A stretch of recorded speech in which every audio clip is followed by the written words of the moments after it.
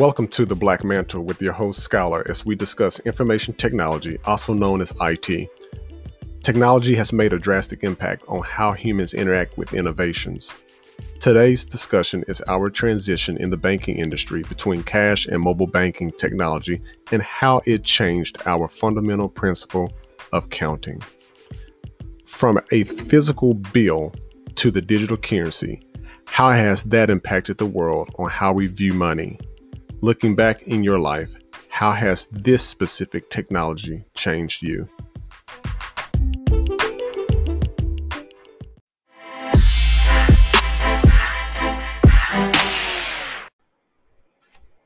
Money, physical currency. These are things that we used to have so much embedded into our society growing up. And there are a couple of things today that we're going to discuss about money from its past state to its current state as of today and in the future.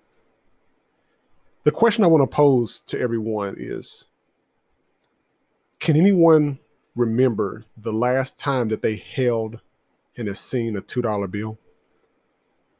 As we know, the $2 bill is still in circulation, even though we don't actually see it right now too much because we deal with money in different ways because technology has advanced so much. Now, throughout this discussion, you're going to hear me mention IT and technology, and they're both the same thing. So when you hear those two terms, I'm referring to the same thing, okay? So when we're looking back at the circulation of this bill, there were a couple of things that came up that were very, very interesting about the $2 bill in itself. For instance, as of right now, current day, there's about $2.3 billion worth of $2 bills that's in the circulation right now. Now, I haven't seen any of that, and I'm sure you haven't, but look at the way how we pay for things right now. We don't necessarily have to have the physical money in our hand because everything is digital, but it still makes you want to reflect back and look at where we came from to where we currently are right now. And that's not a bad thing at all. I remember growing up, my parents, my grandparents, especially around birthdays, the holidays, they would give me a $2 bill. And for some reason, I don't know why, but I remember we used to put it in like a picture frame or something, or put it up on the wall as if we wasn't going to spend it. And that was perfectly fine because it was something that you could keep, but you didn't necessarily have to spend. So when we look at that and then we compare that to today, the average person today will probably respond and think back in their childhood. If you was to give them a $2 bill, I wonder if they would actually spend that. I wonder how merchants would feel if you pay with a $2 bill. And so sometimes we have to kind of look back on what we used to do to kind of understand where we currently are right now. And with having these $2 bills, I bring that up because that was a point in which we really cared about money that we had in our hand, and we were able to set it aside or see what we physically had in order to determine what purchases that we're going to make, to be honest with you. So how much cash do you have on you right now? If everyone was to pull cash out of their pocket, how much physical cash would you have right now versus you having about 20 years ago? I can remember pulling, a few cents to a couple of dollars out of my pocket to go and get something at the store. Maybe it's a bag of chips or something like that. But with that money in your hand, like you had $5 in your hand, I'm just going to say that right now. Back 20 years ago, 2000, 2003, whatever. If you had $5 in your hand, you already knew before you went to the store, you knew what you were going to purchase, but you knew that whatever that you picked up in that store, it had better been less than what you have in your hand. And if you picked up more than what you had, then hopefully you had some friends around you who was able to spot you a couple of dollars to get whatever it was that you were trying to purchase. So when we look at that and wonder, okay, how much cash did we used to carry back then versus carrying cash right now? On the average, if you was to walk up to someone and say, hey, do you have change for a 5 or a change for a 10 or a 20? More than likely, somebody's going to probably cash app you. They're going to send that money to you in a digital way, in a digital form. And so it allows us to be able to transact cash businesses. It allows us to send that money right then and there without having to go to a bank, withdraw money, or figure out how to get change, whether you go into a nearby store and make a small purchase just to get bills back. That kind of way is still being used by some people today, but the majority of people can make exact transactions. So what we want to do is we want to look at not only how much money that people carry then and carry right now, but the importance of learning to count money. A lot of people can probably relate to playing the game Monopoly, as that's changed over the course of time, as we know, from the paper version of Monopoly, which you had to transact business with friends or families you were playing the game, and you had to actually physically count that money, versus now having the debit card version, and then there's a credit card version that's out as well. So it's almost like the money's front loaded on there, and then you spend as you are going throughout the game. And so while that's great and it's going along with the way that technology has changed in society, it's even gotten down into the games. So the message that I want to leave behind with that is, even though we are in a technological society, we still want to learn how to count money and teach our children how to count money as well. So some people have learned to count money with the paper money that you used to buy at the store. They had like the pennies, the nickels, the dimes, the quarters, the dollar bills. And you can actually sit there and physically learn how to count money that way. Other people have learned different ways of counting money, whether their parents or whoever gave them, real money to, count, to learn for school. And that's great. But the chances are that society counting paper money today, I'm pretty much willing to bet has decreased a lot more now than what it has before, because we're able to pay for things in a totally different way. We understand money a totally different way. Now, the expression on society's face, if they see cash right now, as we're in the present state of COVID-19, more than likely somebody's not going to touch that money. If you go into a store, you go to a drive-through to pay for something, it's very rare somebody's going to hand cash over.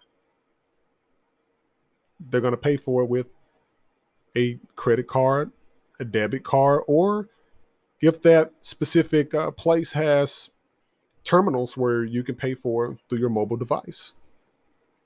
So remember, does anybody remember the phrase change for a 5? It's what I mentioned earlier. I have not heard that phrase in a while, but some of you who's listening to this podcast probably remember that. So think about what went through your head then and what you did, and think about it right now if someone walked up to you and asked you, do you have change for a 5? Overall, how much cash do people normally have on them in 2020 compared to back then?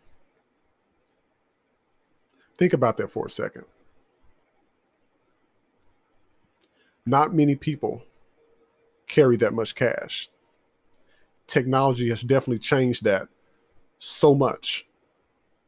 So it's up to us to figure out, are we going to move forward or are we going to stand still? Now, according to a study that was by Gallup, And this can easily be referenced online. You can type in the Google search engine many different forms, but pretty much Americans using cash less compared with 5 years ago. Americans who report making all or most of their purchases with cash. 5 years ago, that was 36% of the US population. Right now, that number is about 24%. So I'm not saying that money, physical money, is going away, but as technology is changing and is more creative apps and ways to pay for things, people are turning to those particular ways to pay for items or purchases or whatever it is that they're buying. So we definitely want to keep that in mind. Think about it. How has that specific technology in this part changed you? So when we had to deal with cash, at the same time, we also had to learn how to balance a checkbook.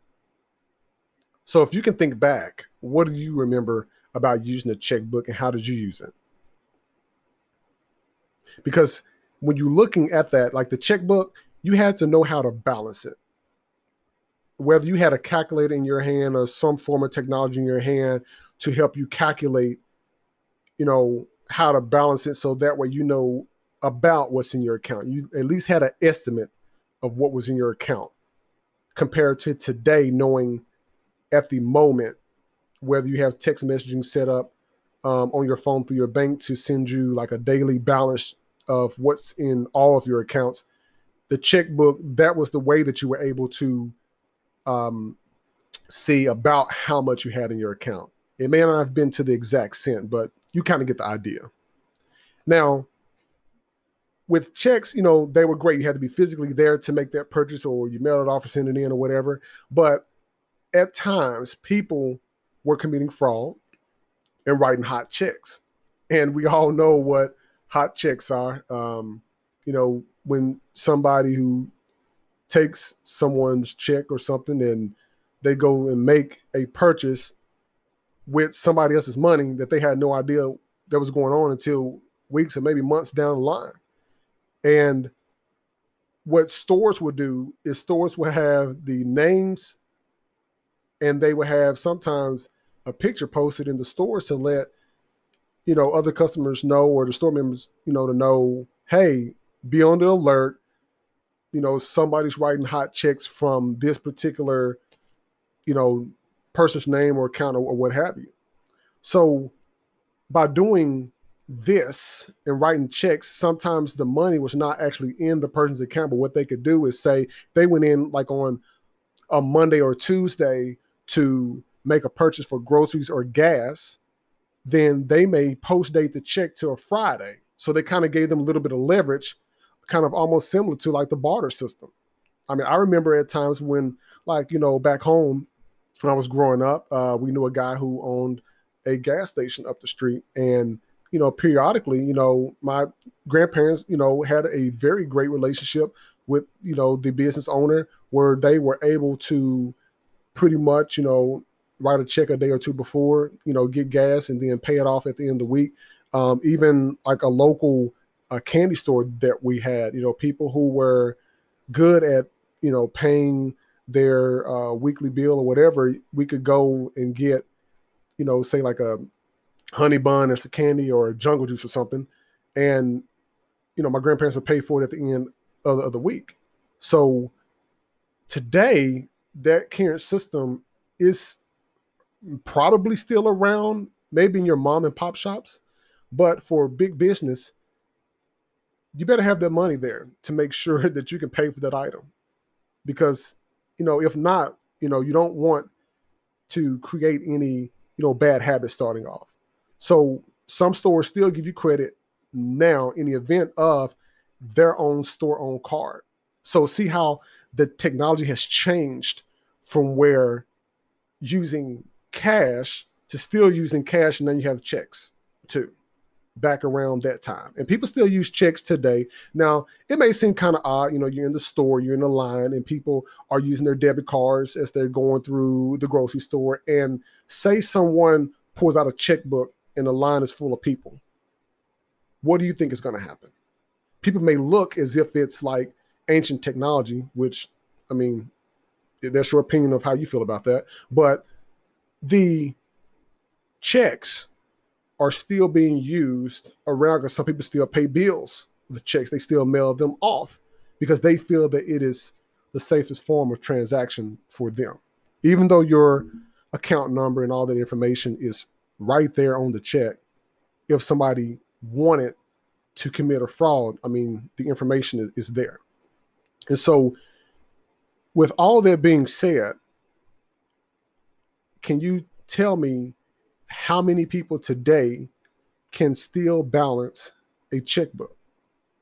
And that is something that we have to know how to do. And I don't think it's a bad idea to even teach kids today how to balance a checkbook, because it teaches them the basic principles of finance, the basic principles of money, which we all need to know at some point.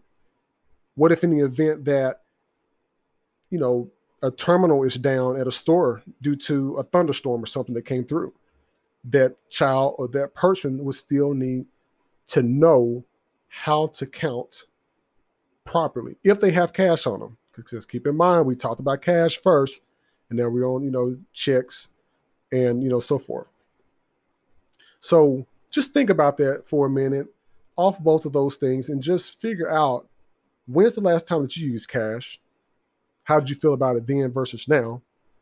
And then overall, how many people today can balance a checkbook?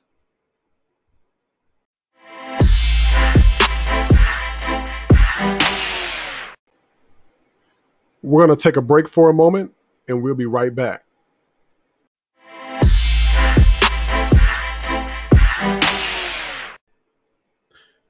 So we've taken a look at cash, or we talked about cash. We talked about checks. But there's another thing that we need to discuss as well that goes along with that, that is transcended into our society. And that thing is cards. Yes, we're going to talk about debit cards and credit cards. And as we know, we all are aware and know how to use them. But do we really understand the technology behind it, why that technology is there, and how that's beneficial to us in society? So when we look at the technology behind debit cards, we have to take a look at the first step of, when we had the cards, when they came around, they didn't have any type of chips embedded into them. So we were still able to use the cards the same way that we currently use them or not currently as we use them right now, but we were able to use the cards to transact business. But now you see a lot of cards and terminals that have been switched over to use the microchips that are now implanted in the cards.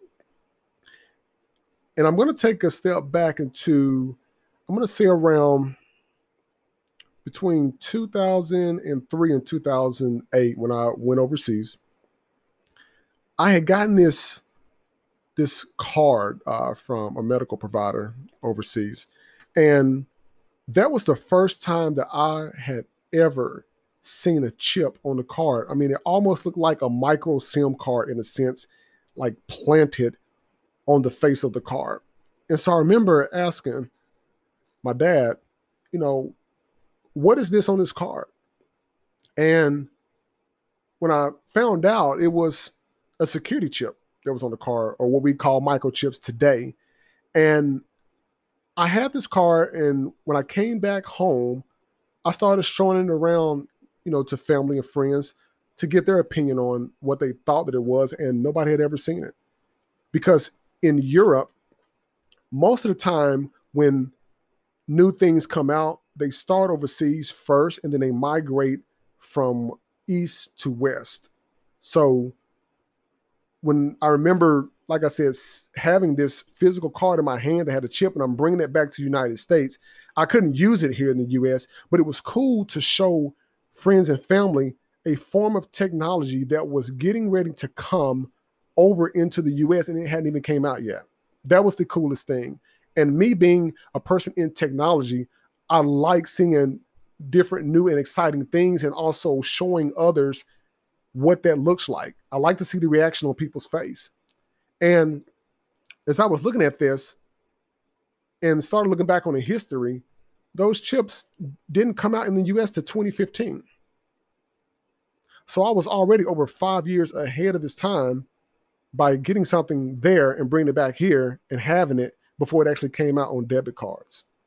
But when you look at the technology behind the chips themselves, it's encrypted information.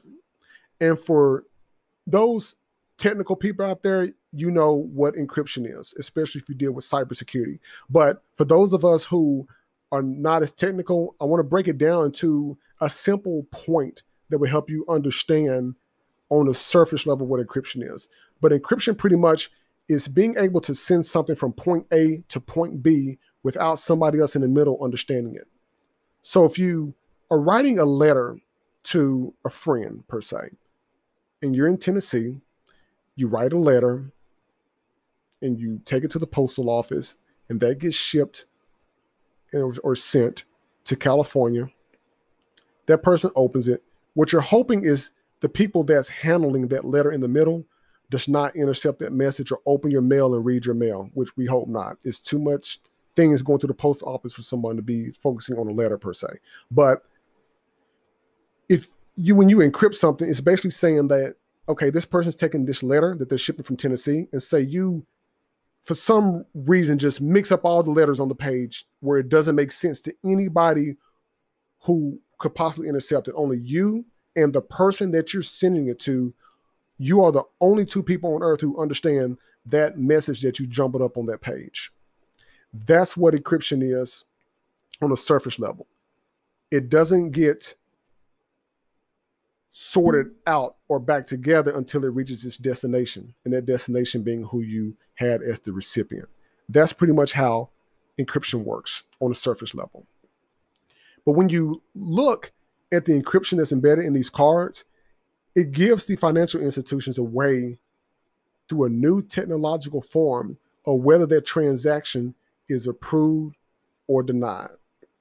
So if you're out eating, or you're out going to a baseball game and you're getting ready to slide that card, some of us have been in a situation where we know the transaction may not go through, but we're hoping that it goes through, so therefore we're not embarrassed by people who are standing behind us in line.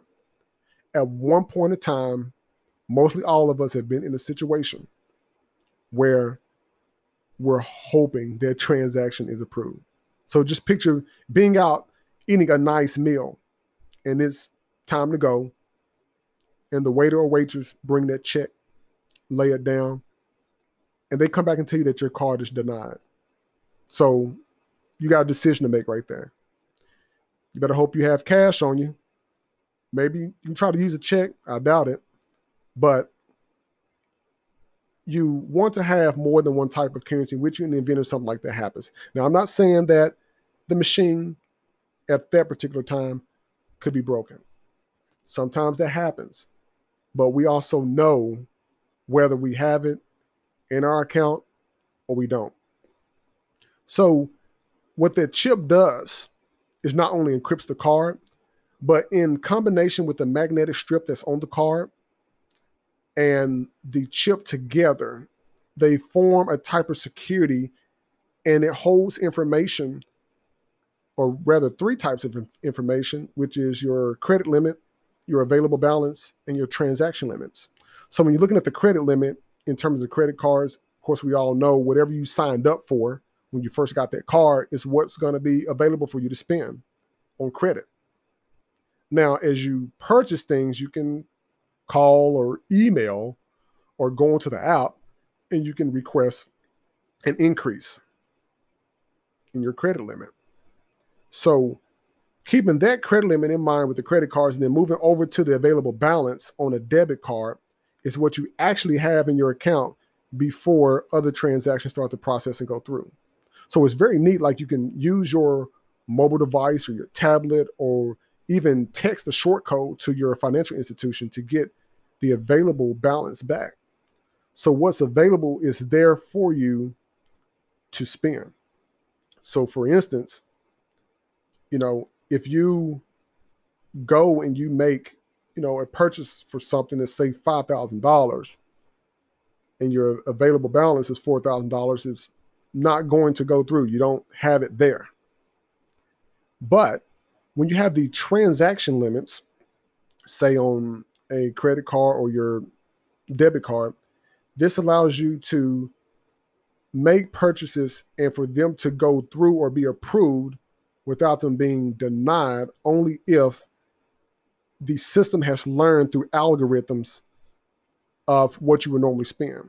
So if you normally spend around $400 and you do a transaction for $500 or $300, more than likely it's going to go through, because that technology behind the scenes is transacting so much information and it's encrypted and it's sending that information in so many different directions. But to you, it's a fraction of a millisecond. So you will know instantly whether that's going to go through or not. So if you go out, see something for $5,000, you never spent it on that debit or credit card, and you've never spent that much before, the interesting thing with some credit cards, and it may not, it probably may be on all credit cards by now, but I know, for instance, say with American Express, you can go on and you can actually type in what you're about to spend. It would instantly tell you whether that transaction will go through or not. Definitely try that. It will definitely save you from being embarrassed when you're actually there making that purchase. So when you look at just from that technology behind debit cards, and then the switching over, into the encryption of the cards by adding the microchips to them, which allow us to have instant information right there, you can't beat that. And that is something that we need to keep in mind. But it also shows us that if that card does not work, say the network is down, then we have a way, if you have cash on us, to still pay for that transaction. So sometimes you may have to use that debit or credit card to pay for something that's higher than what you would normally spend. So with all that being in mind, what is your opinion on the microchips, and how has that specific form of technology changed you? So now that we've discussed on most of the topics that we went over today, from using cash, then using checks, then using debit and credit cards, we are still using most of those today. But as technology advances, there are going to be a continuous involvement of new ways how we transact our daily business or transact things in our personal life.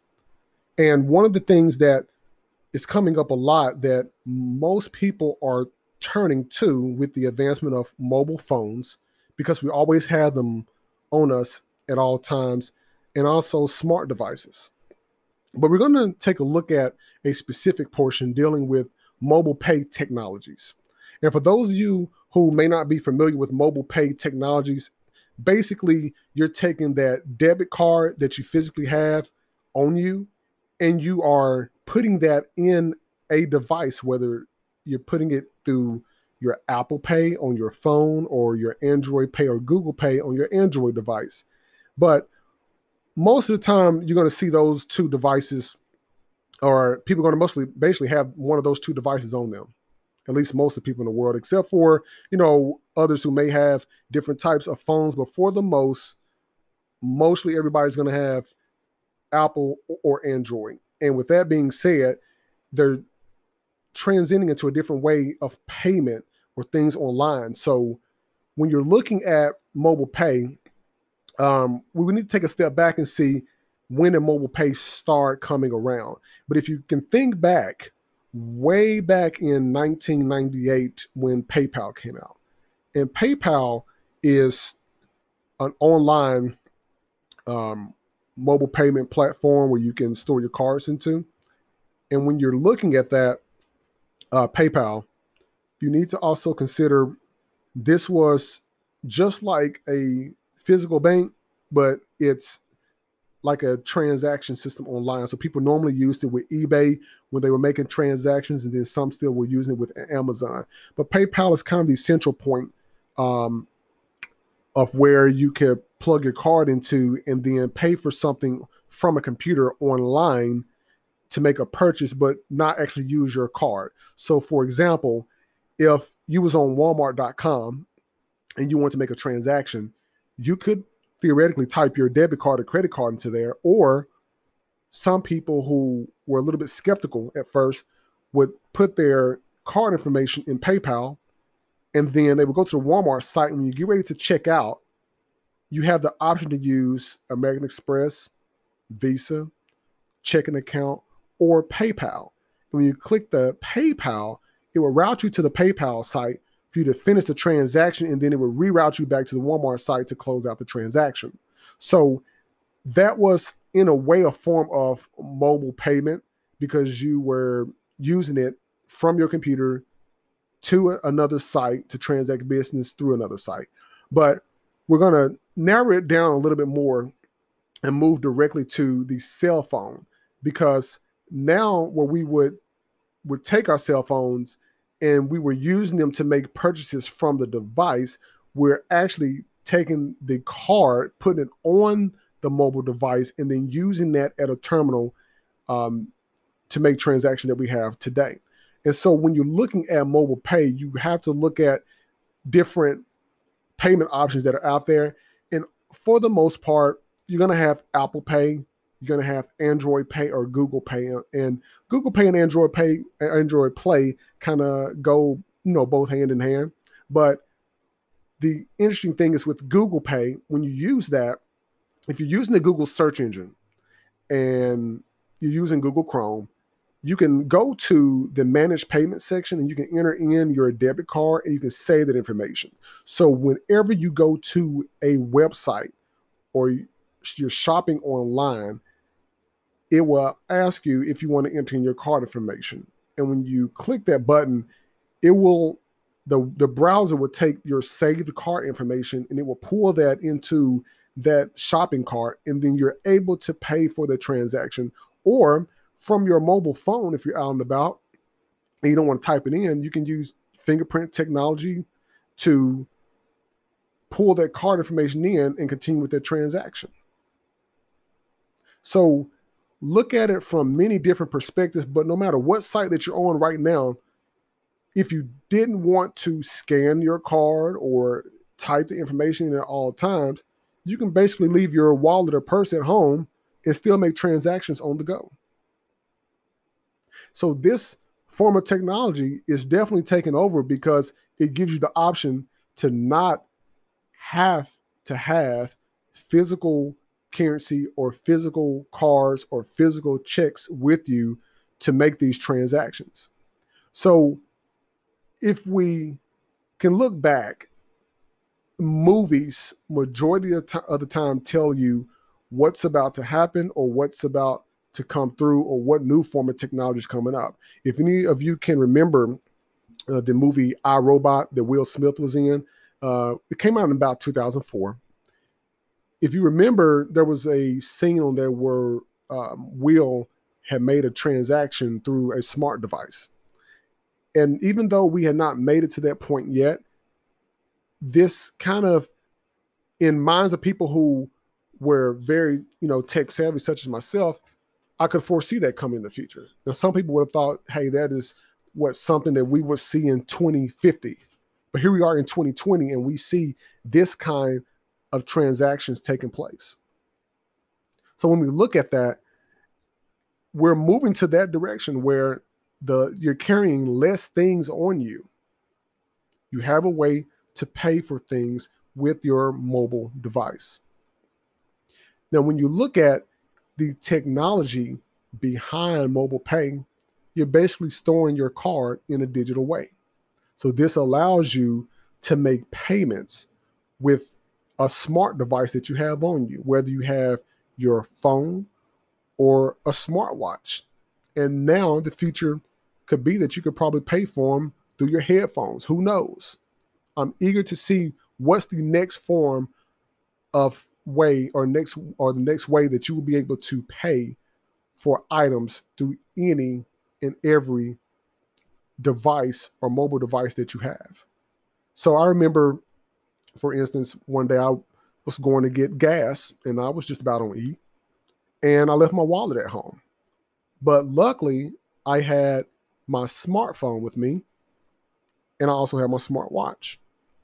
So I was able to go to the terminal, or at the gas pump. They had a little small terminal there, and the terminal had the option to use Google Pay. But because I was already set up and already had my information embedded in the system, I was able to take my watch and just hold it up to the terminal, or I was able to take my smartphone and do it. And I've done it both ways.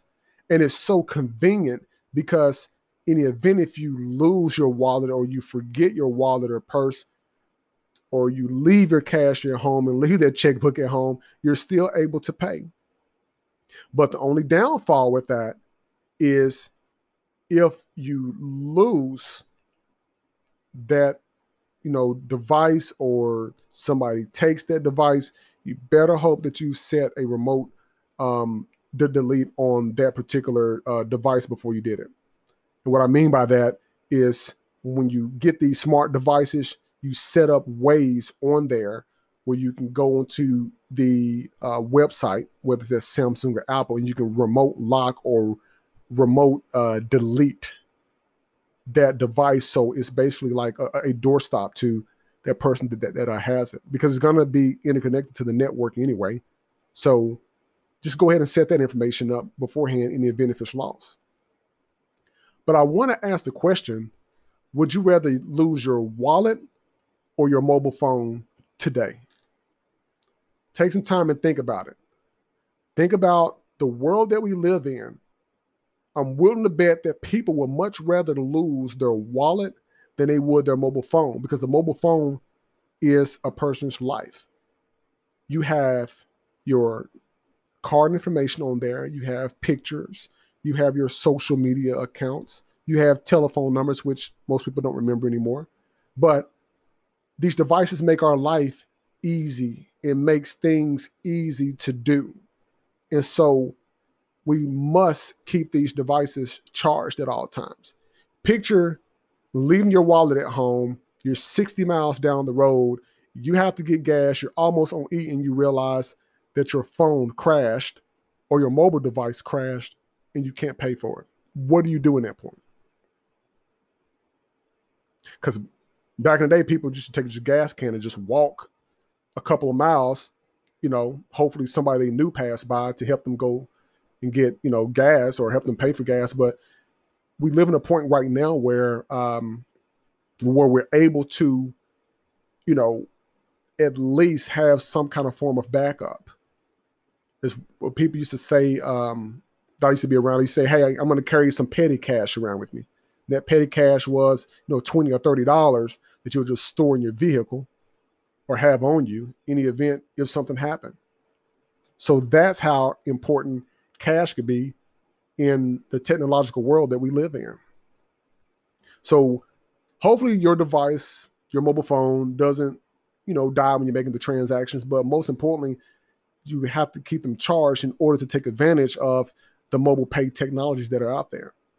And when you're looking at the mobile pay technology, a little bit of how that works, and you can research this online. There's a lot of information about it out there, but basically phones now have NFC readers on them. And NFC stands for near field communication. What that means is if your device is near that location of where the terminal is sending that signal, it will read it. So if you ever went into, let's say, Pilot gas station, you go there.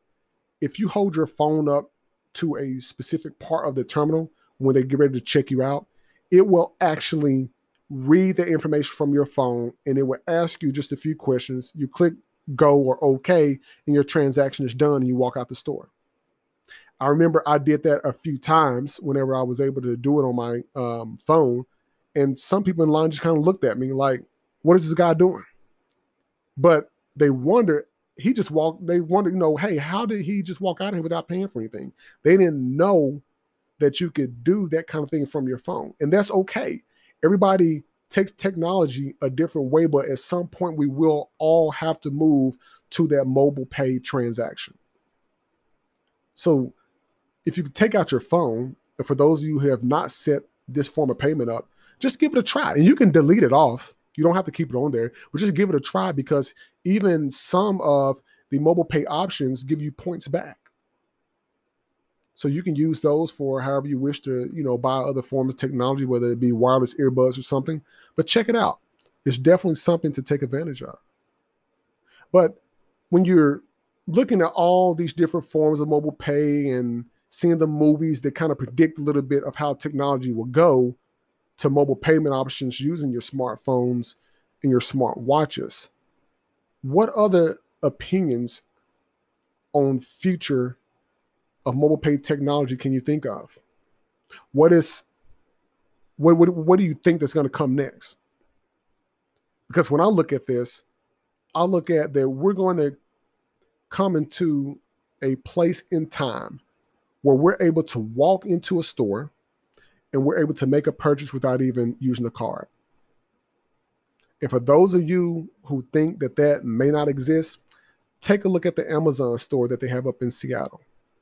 They were pilot testing a store to where it was, you basically download this app on your phone, and it has a QR code. And the QR code is just like this square box where you can use to make, it basically will load a website for you to go to whatever it is that that created it.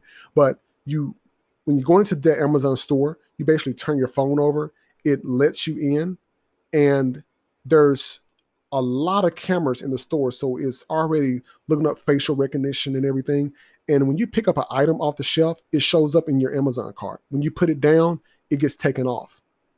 And say if you have another person in there with you, like, a friend or something with you, or your husband or wife is with you, and they pick up something from the other side of the store, and then you pick up something from the other side of the store, both items will show up in your shopping cart, because the camera system has already recorded and it's already figured out these two people are together.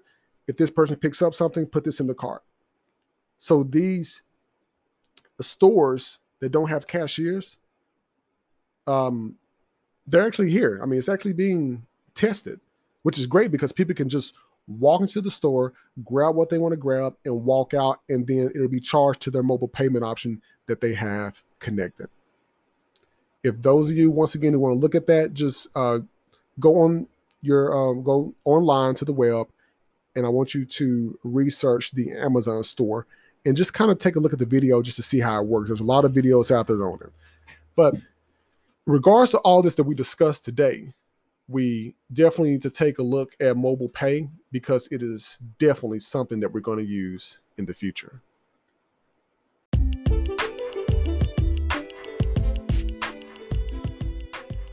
The evolution of technology and our experience has allowed us to compare our simplistic lifestyle of using cash to modern day technology innovations using mobile pay on the go. From cash transactions to mobile payments, we have made progress in how fast we transact purchases. Reflecting on counting cash and making a comparison to what we have at our fingertips today shows us how far we've made it. I can only imagine what's next.